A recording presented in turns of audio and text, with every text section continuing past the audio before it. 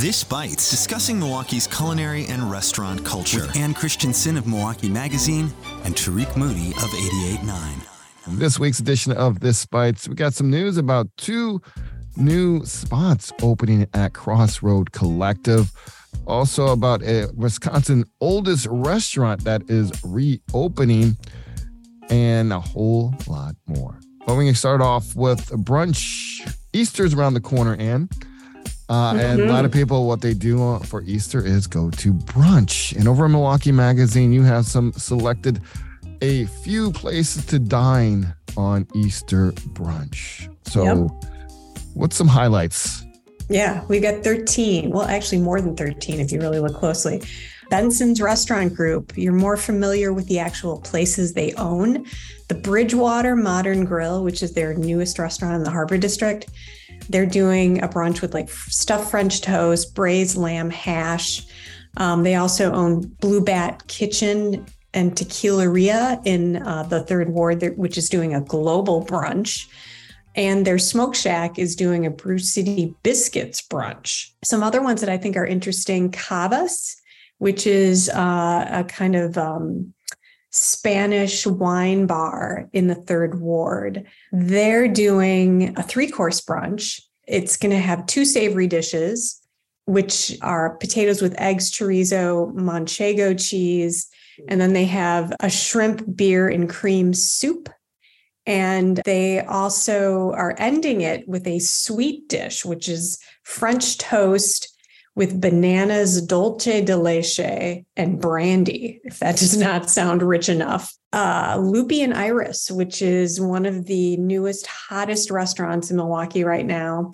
They're doing their very first Easter brunch. They're actually doing dinner as well, but they're doing a 3-course brunch.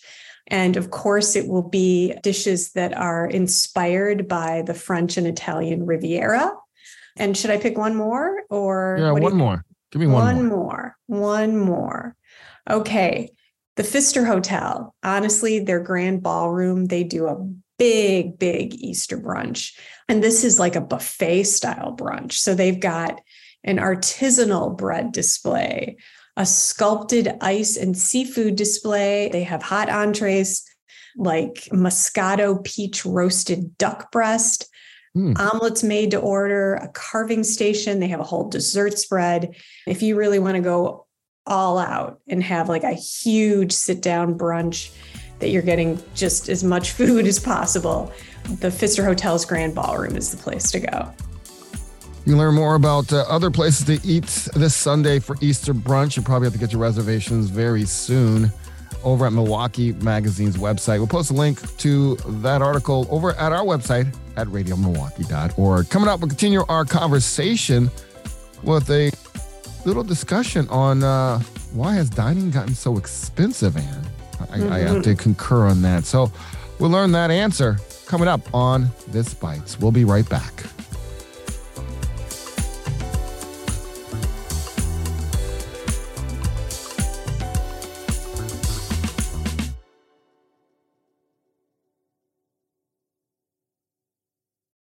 Do you want to know the secret behind the programming you love? It's all funded by the Honor System. As a public radio station, we're based on a very simple model. We try to do something meaningful, connecting with you through music and stories. And then we count on those who appreciate what we do to show their support. Are you one of them?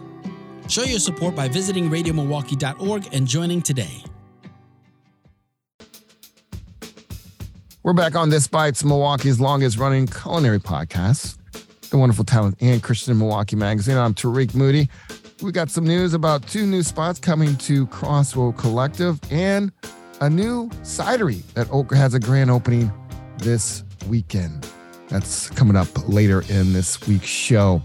But you have a piece over Milwaukee Magazine, Ann. I can definitely relate to it after I was in D.C. Last weekend on inflation and all this. But dining. Feels like dining got so expensive. I mean, I remember I had a Modelo in DC, maybe it was DC, that cost more than a nice cocktail here in Milwaukee. So tell me about this piece. Well, we're seeing this everywhere. Every time you go out to a restaurant, everything from a bowl of soup to, It could be even you're paying for chips and salsa now, where you used to not be paying for chips and salsa. I mean, people are really like wondering why are prices so high? Well, there's actually good reason for this. Yes, we've talked about inflation, pandemic-related supply chain problems, which has been another issue that has been plaguing restaurants now for a few years. Even the war in Ukraine. Why? Because the countries of Ukraine and Russia are actually huge exporters of like wheat and other ingredients like this. So those prices of those ingredients have really skyrocketed. And so that has trickled down to the consumer. And then you're looking at even things that you wouldn't necessarily think you're paying for when you're going to a restaurant, but you're also paying for the rising cost of paper products, the rising cost of cleaning supplies, it's absolutely crazy. So in this story, I talk a little bit about that and also kind of what restaurant owners are doing to kind of counteract that yes, they're raising prices, but they're also doing other stuff, so that they can avoid raising prices. So for instance, really utilizing everything. So just a really basic example would be, I was talking to Joe Munch from the Black Shoe Hospitality Restaurants, and he was talking about when they bring in their fish and they're trimming up the fish, they're using everything, they're not just discarding those trim pieces.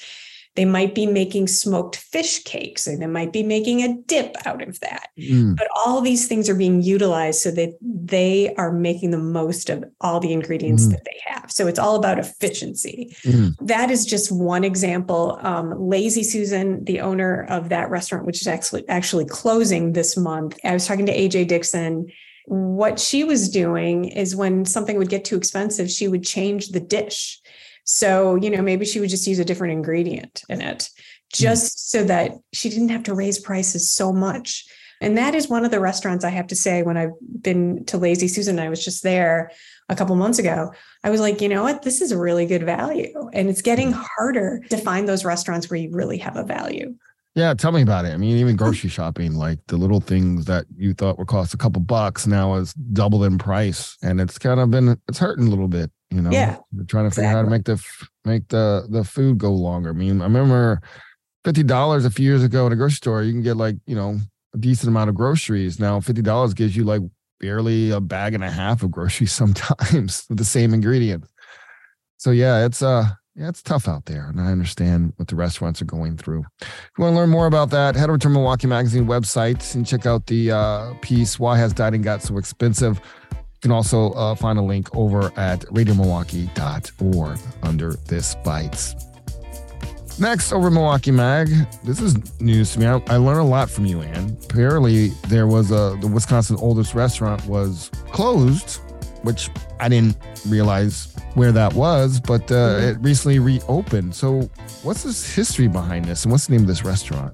This restaurant is Red Circle Inn, which is in Neshota. Neshota is west of here, kind of in Waukesha County. And this restaurant it has a really amazing history. It was like a stagecoach stop way back in the 1800s. And it most recently closed last fall because the longtime owners decided to retire.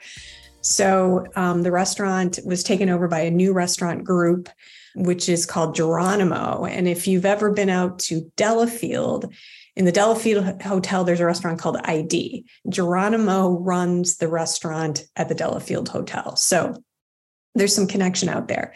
But while the restaurant was closed, Geronimo made changes. So they updated the decor.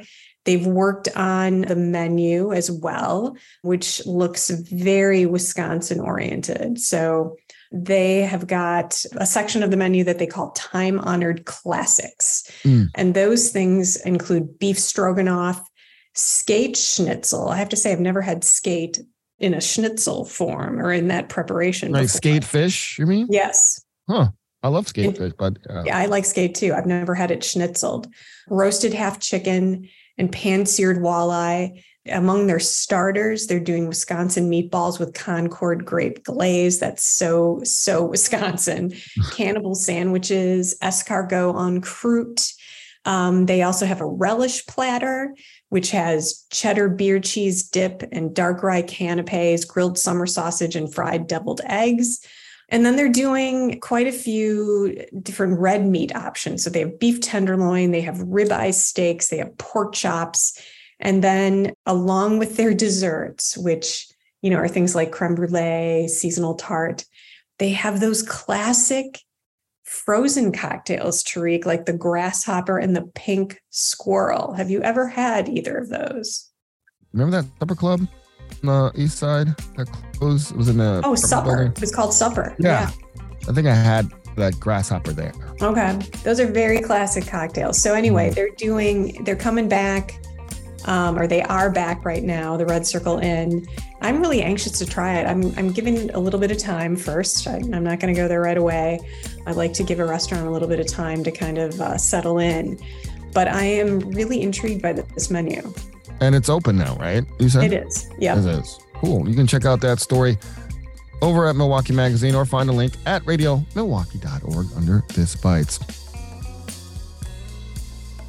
We got 2 new spots that will be opening at Crossroad Collective. Been a lot of changes at the food hall Crossroad Collective on the east side. Of course, we mentioned Ruda's Indian Cafe closed. It will be open over here in Walker's Point. Hot Wax recently closed, but now in replace of Hot Wax, there is a burger joint called Brewed Burger that's opening.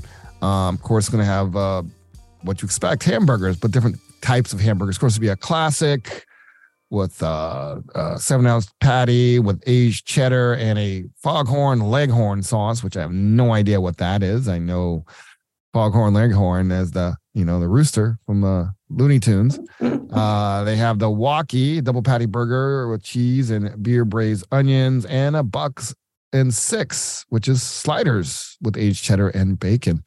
There's also Chilango chorizo burger. They also have some non-burger options as well. Brewed Burger was first launched as a food truck, and they had some did some services over at Zocalo Food Park not too long ago as well. They also will be serving some steak fries and pork belly poutine as a side. The other restaurants coming to the Crossroad Collective is a veteran-owned business, Newt's Cafe. And they're taking over Ruda's Indian Cafe spot, as aforementioned. This is the table too, right? Yeah. So this is a chef, Jean-Nut Sivian. I hope I got to run a military veteran, a fellow veteran actually, whose menu is inspired by stuff he grew up with and flavors that he grew up with his mother, and travels to Romania, his home country. He's slated to open the concept on April 21st with health like salads and bowls to sandwiches, smoothies, and a rotating selection of soups. Also items like mango lassis and yellow coconut curry bowls to smoky, spicy chipotle pork and variety of sandwiches. He was going to have a soft opening for veterans on April 20th from 1 to 6 p.m. And then going forward, once it's fully open, they will offer 10% discount to veterans to the Newt Cafe. So there's 2 spots that will be opening over in Crossroad Collective. And finally, cider. You're a big fan of apple hard cider, right? When you're not drinking tequila, right? Tequila, right? Yeah. You probably mix your cider with tequila, probably knowing that. But anyway, yeah. So Milwaukee is getting their second cidery on the east side. Of course, the first one is Cash Cider, which is over in Bayview. This cider location will be on 2163 North Farwell Avenue, called Pomona Cider Company. Pomona. Yeah, it's Pomona. They had a soft opening back in March, and they have their grand opening on April 6th. Just yesterday. They have a tap room featured bottled Island Orchard products, as well as Pomona ciders, which are the type of ciders known as Normandy-style ciders. And it gets its juice from Island Orchard's 40-acre orchard in Door County's Washington Island. They also have a food menu. So they have snacks like chocolate espresso beans to Pomona party mix, which includes chickpeas, chocolate espresso beans, and other delightful tidbits.